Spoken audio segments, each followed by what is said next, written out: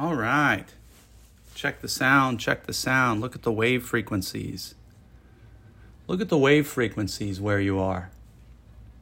Can you see the wave frequencies where you are? Can you hear the wave frequencies where you are?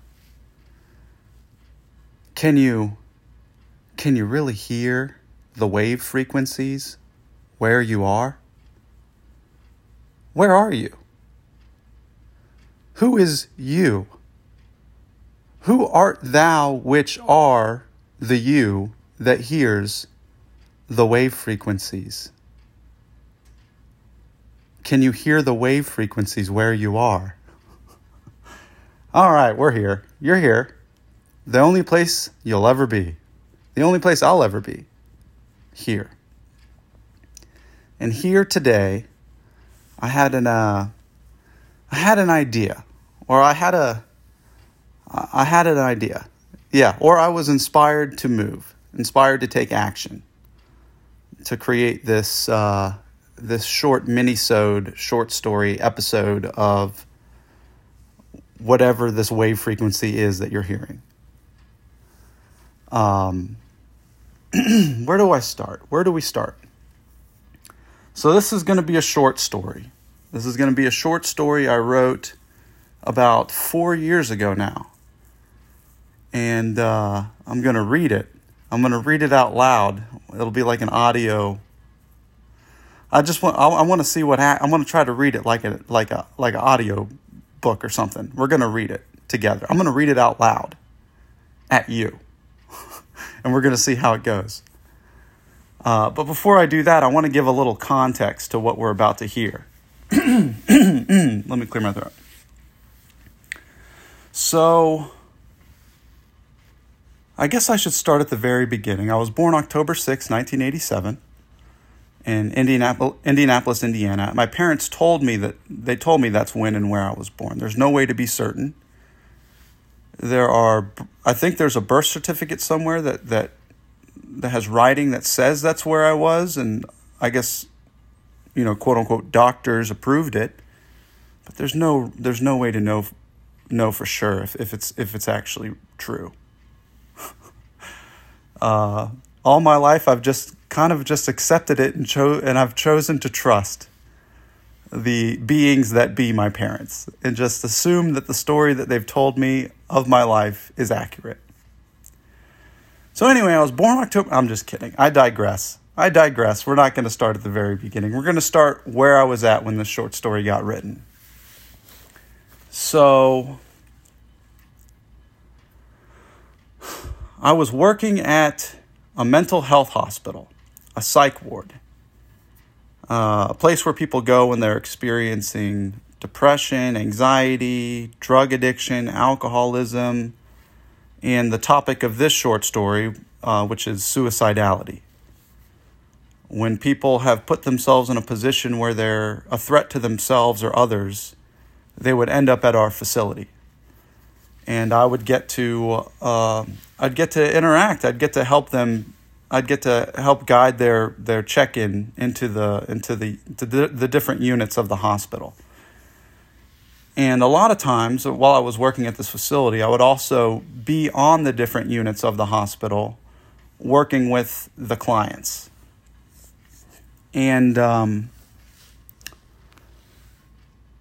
so I spent some time working with adolescents in the adolescent unit of this hospital.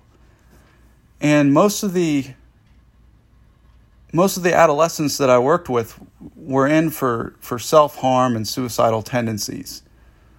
And so I was able to spend a good bit of time with kids that were struggling with wanting to be here or feeling like they lacked worth and I don't know. It's the one thing that I remember thinking and wishing while I was on that unit was I remember wishing I could have the parents on the unit and the family and I could go into the environment that they came from and really assess the situation, because I never felt like the kids were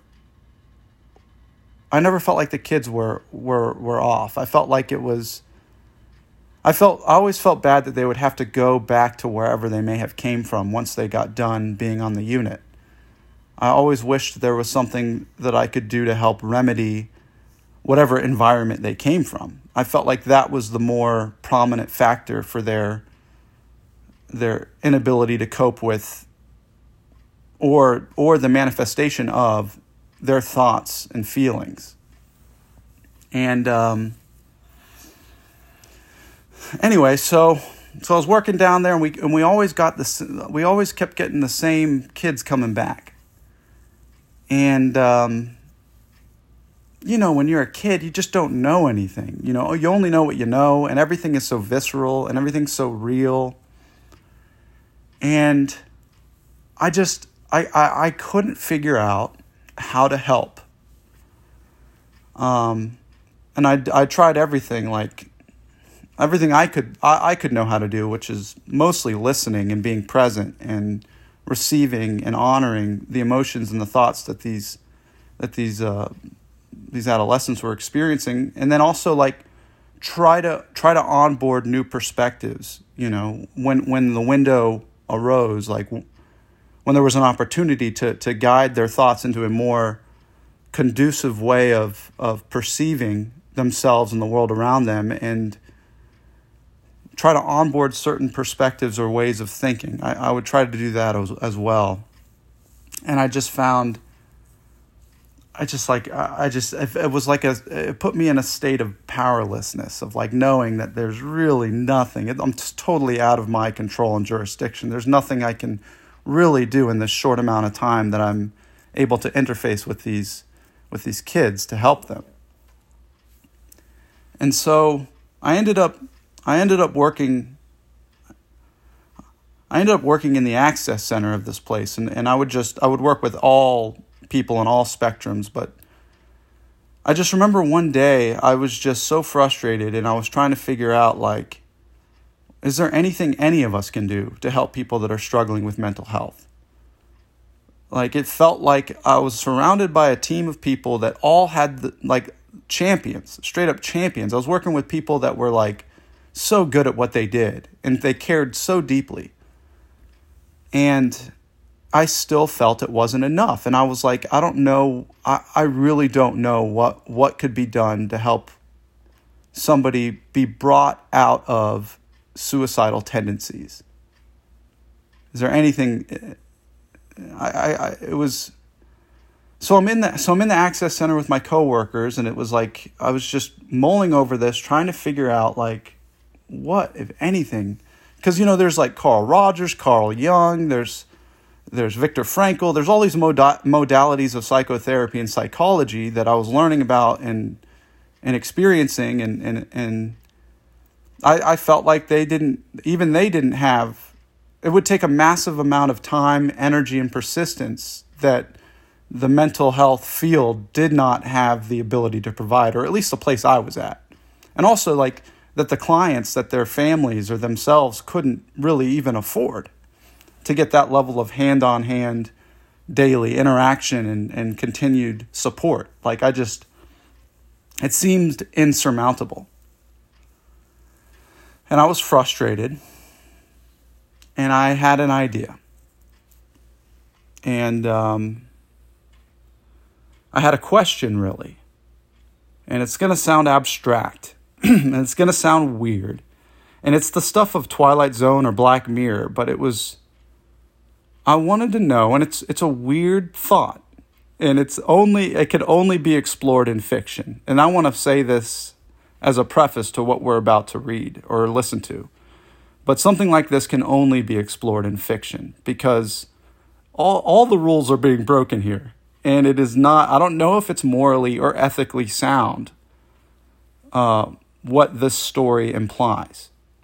I think that's why we have shows like The Twilight Zone and Black Mirror and Star Trek and Sci-Fi and Sunshine. Great film, by the way, by Danny Boyle, Sunshine. If you have not seen Sunshine, you should go watch it. It's awesome. It's like my favorite future, like the plot of Sunshine is the shit. So off the rip, like within the first 5 minutes of the movie, it tells you that the earth is, that the sun is going to explode.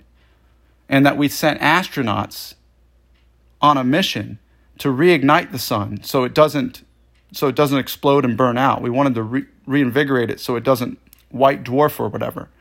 So we sent a mission out to try and reignite the sun to save our species, essentially. And we lost contact with that ship. And the movie starts with the second crew that they're sending out there to try and reignite the sun, save humanity. And it's directed by Danny Boyle, the guy that did Trainspotting and Slumdog Millionaire. And it's just incredible. So, quick plug for Sunshine. But yeah, so those are the types of, the realm of fiction is a realm in which we can explore some obtuse, abstract, and somewhat morally or ethically questionable ideas. And the question that I had, that I attempted to answer with this short story, is what would happen if someone was given the opportunity to kill themselves in a controlled environment? I wanted to know how a human being would respond, or how a person would respond. I wanted to know if there was a way to create an inflection point or create a rock bottom for an individual. I wanted to know if there was a way to put a person in a position where they're able to experience firsthand the ramifications of their suicidal or self-harm ideations. And I think it's because, personally, as someone who's been in that space before, that darkness and that depth, and I've been with people and have lost people that have entered that realm and not came back. Part of me wanted to, I guess what I was interested in, what I learned from my own experiences is, and what I seem to see in the experience of others, is it takes what it takes, and sometimes we do not know what we say, and we don't understand the full scope of what taking one's life actually means, what it feels like, what it looks like. And so I attempted to write something. I wrote something as a means of exploring that question, and as a means of I wanted to see, and the only way that it can be done is through fiction. See what a character would do if they were put in a position with the character with suicidal ideations, was put in a position where they could kill themselves. So, holy shit. That's the short story we're about to read, or you're about to listen to, from the wave frequencies of wherever you are, which is here, which is the only place we'll ever be, is here. But, yeah, so let's go into it. Yeah, I'm doing this because I was talking to a friend last night, and we were talking about writing, and she's working on a book, and I was, I ended up asking about her process and like my writing, and it made me think about all the writing I used to do, and she sent it, I sent her this story, and she liked it, and she wanted to know more about it, and I still haven't read it. I haven't read it. I told her I was going to read it again, but I haven't read it again. And I don't really want to read it again. But the idea of reading it out loud seemed like fun,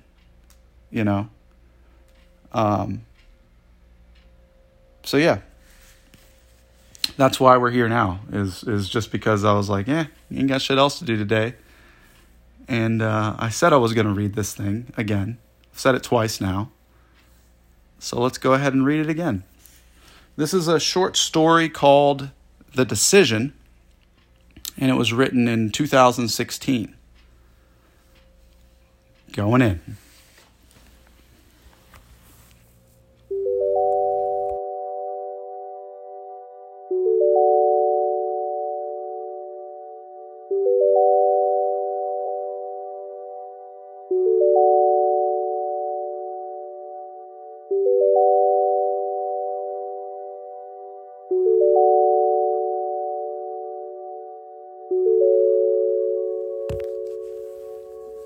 I just don't want to live anymore. The patient stared at the therapist, legs crossed softly in his seat. How long have you felt this way? The boy's shoulders shrugged. For as long as I can remember, really. The therapist glanced down at his notepad. July 29th, 2340 AD. Patient found in his room with a belt tied around his neck. The patient's parents were informed and now await results from the decision. June 15th, 2340 AD. Patient checked into the facility. Earlier in the afternoon, parents found patient in a closet. He was writing a suicide note on his tablet. Before arriving at the facility, patient attempted to drown himself in a bathtub. Patient stated, "I was trying to choke my breath out." May 5th, 2340 AD. Patient brought to the facility with visible lacerations across his forearms. Patient stated, "Cutting allows me to feel the pain. It allows me to control it. I lose the sadness when I focus on cutting." The therapist looked up from his notepad and eyed the young man inquisitively. "How come you've never succeeded? How come you've never killed yourself?" The young man's cheeks ran flush. "I mean, I've tried. Can't you see that? That's why I'm here, isn't it?" The therapist looked down at his notepad and then back up at the boy. "It looks like you've tried several times, but it appears you haven't followed through with your intent. It says here that you're sad, depressed even. I'm wondering, how is it that you're not dead?" The boy looked away from the therapist and down at his forearm. Sharp sketches protruding his skin like cat claws. "I don't know. I'm just lucky, I guess." The therapist adjusted himself in his seat and reached an arm into the desk. "Yet still you continue to try, and you continue to show up at this facility. It makes me wonder, do you really want to die?" The boy looked up, locking eyes with the therapist. "Yes." The therapist pulled back from his desk and walked towards the boy, leaning forward to place a 9mm handgun on the coffee table. "What's that for?" The boy adjusted himself, making space on the couch as the therapist sat down beside him. "You said you want to die. Here's your chance." The boy looked at the gun and his face dropped, eyes settling on the floor. The therapist reached into his pocket and handed the boy a letter. To the facility at Willow Space Estate. We acknowledge that our son has had repeat visits in regards to the state of his mental health. None of the treatment methods have had an effect on his suicidal ideation. He continues to cut himself and has now attempted to commit suicide for a third time. We write this letter to give permission for an alternate means of treatment. In accordance with the Right to Life Ordinance of year 2132, we give permission for our son to participate in the decision. We love our son. It is with heavy hearts that we allow him to decide for himself what he really wants. When he turned 21, his negligence towards self-care had become apparent. He floundered in academics at university and struggled to maintain a sense of balance during his years in trade school.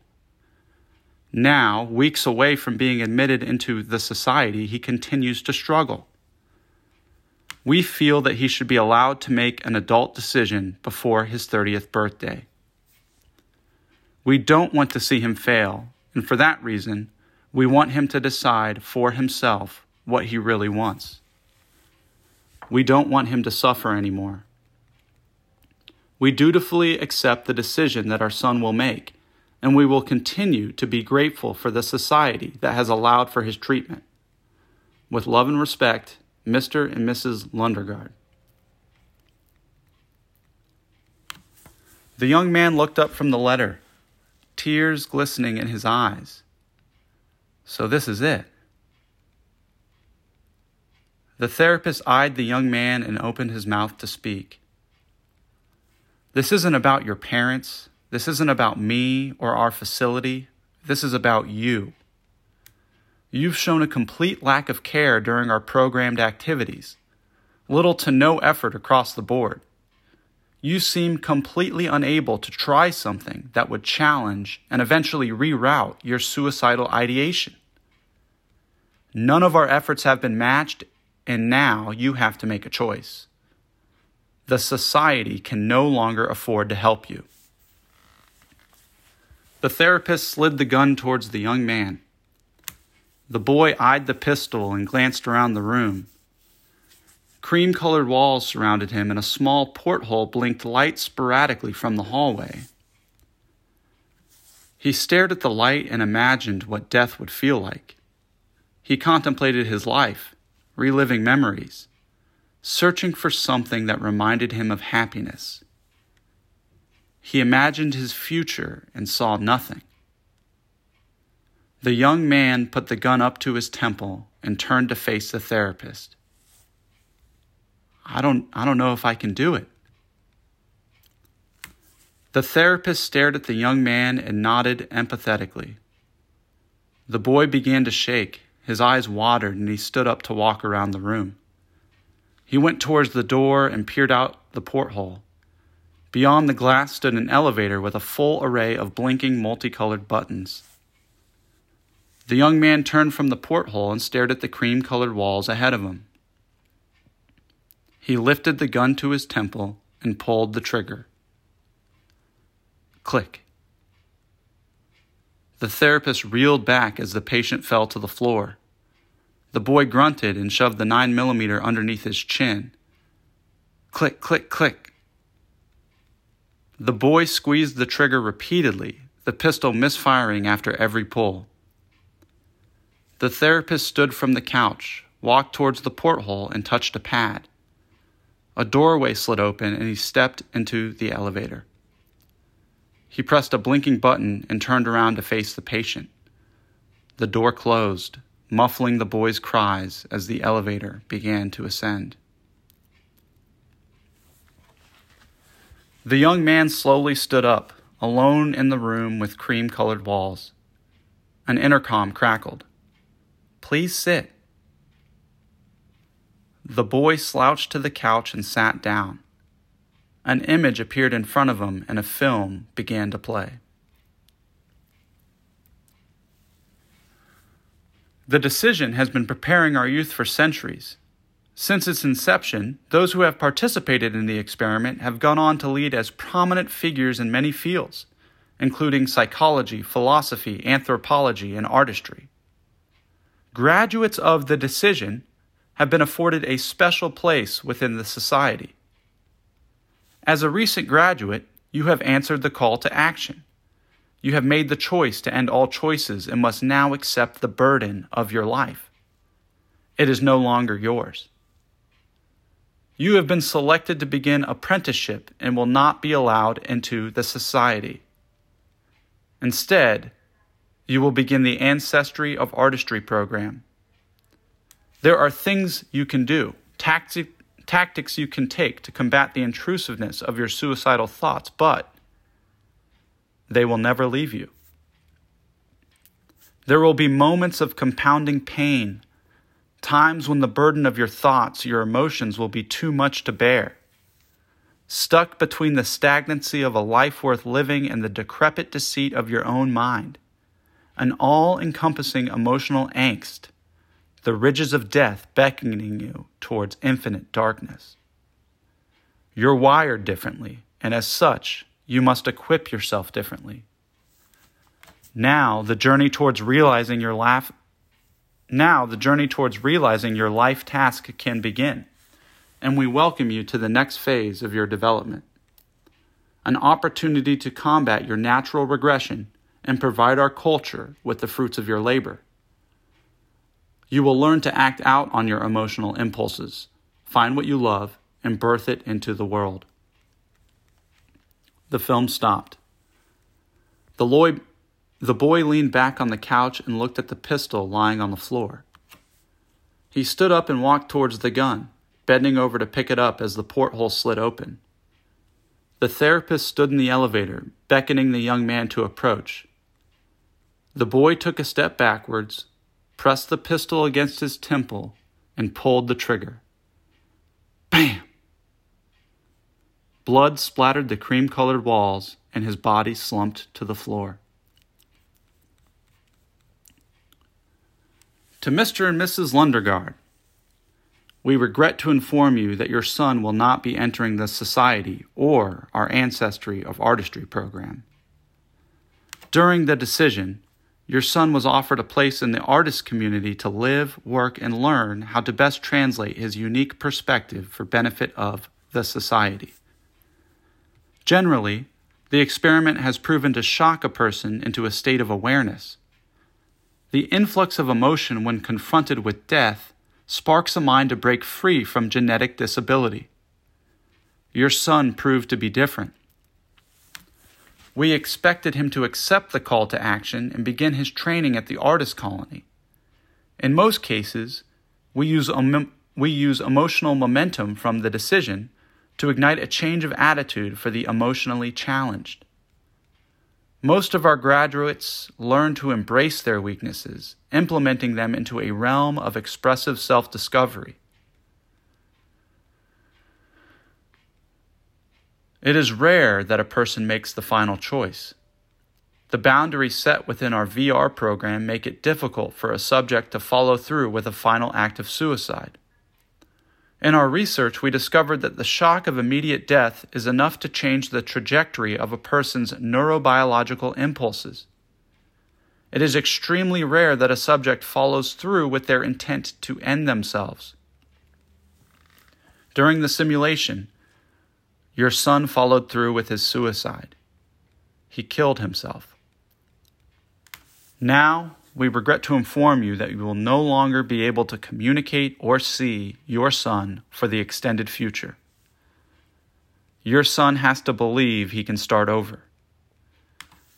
You will no longer be able to contact him, and his life will begin anew, free from the bounds of parental or environmental influences. He is starting a new life for himself, a life that will be created at his own discretion. We will maintain an environment of interest immersion as he begins his journey towards self-mastery.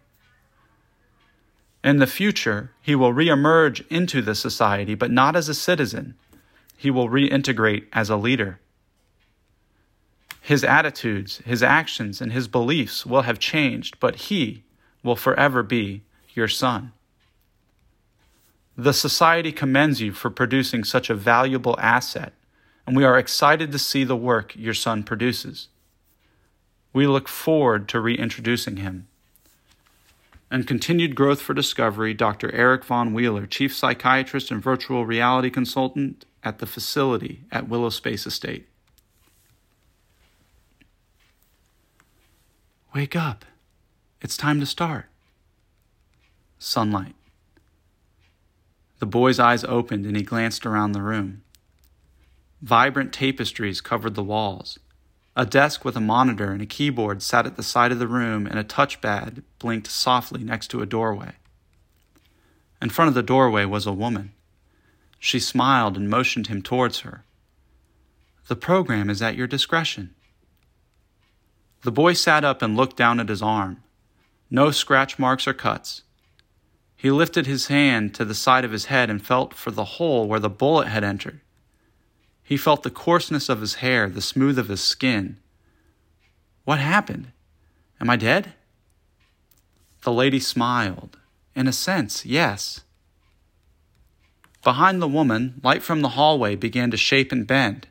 First a beach, then an amphitheater packed with people, followed quickly by a mountain with a snaking path amidst a forest of snow. Come, let me show you around. The young man stood up and walked towards the woman. She put her arm around him and stepped into the hallway. What would you like to do? The hallway faded out and blended into darkness. Pincushions of light appeared as the room expanded into a cosmic view of the universe. Galaxies, stars, and planets shone brightly all around them. The boy looked back for the doorway and saw a space station, shuttles moving in perpetual motion as they docked and disengaged. The boy tensed his muscles and willed his body towards the station. Together they flew, and for the first time in a long time, the boy smiled.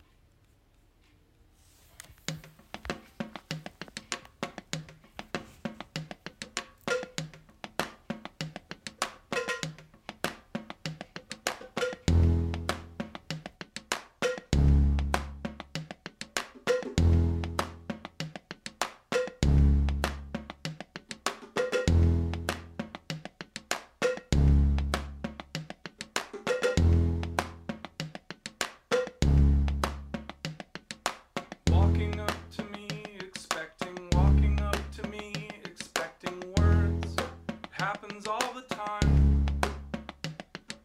Present company accepted, present company accept the worst. It happens every night.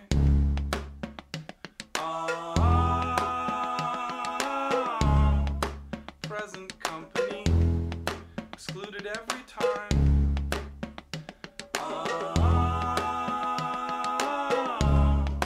Present company, the best that you can find. Talking like a jerk, except you are an actual jerk and living proof. But sometimes friends are mean. Present company, expected present company, just laugh it off. It's better than it seems.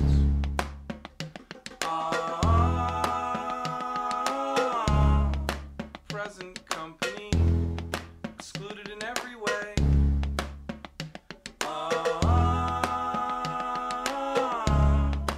Present company makes me want to stay. Go.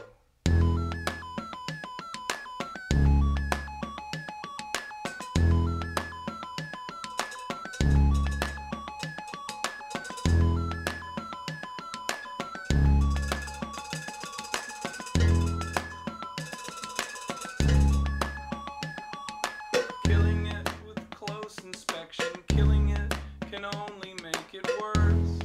It sort of makes it breed. Present company accepting presently, we all expect the worst. It works just like a need.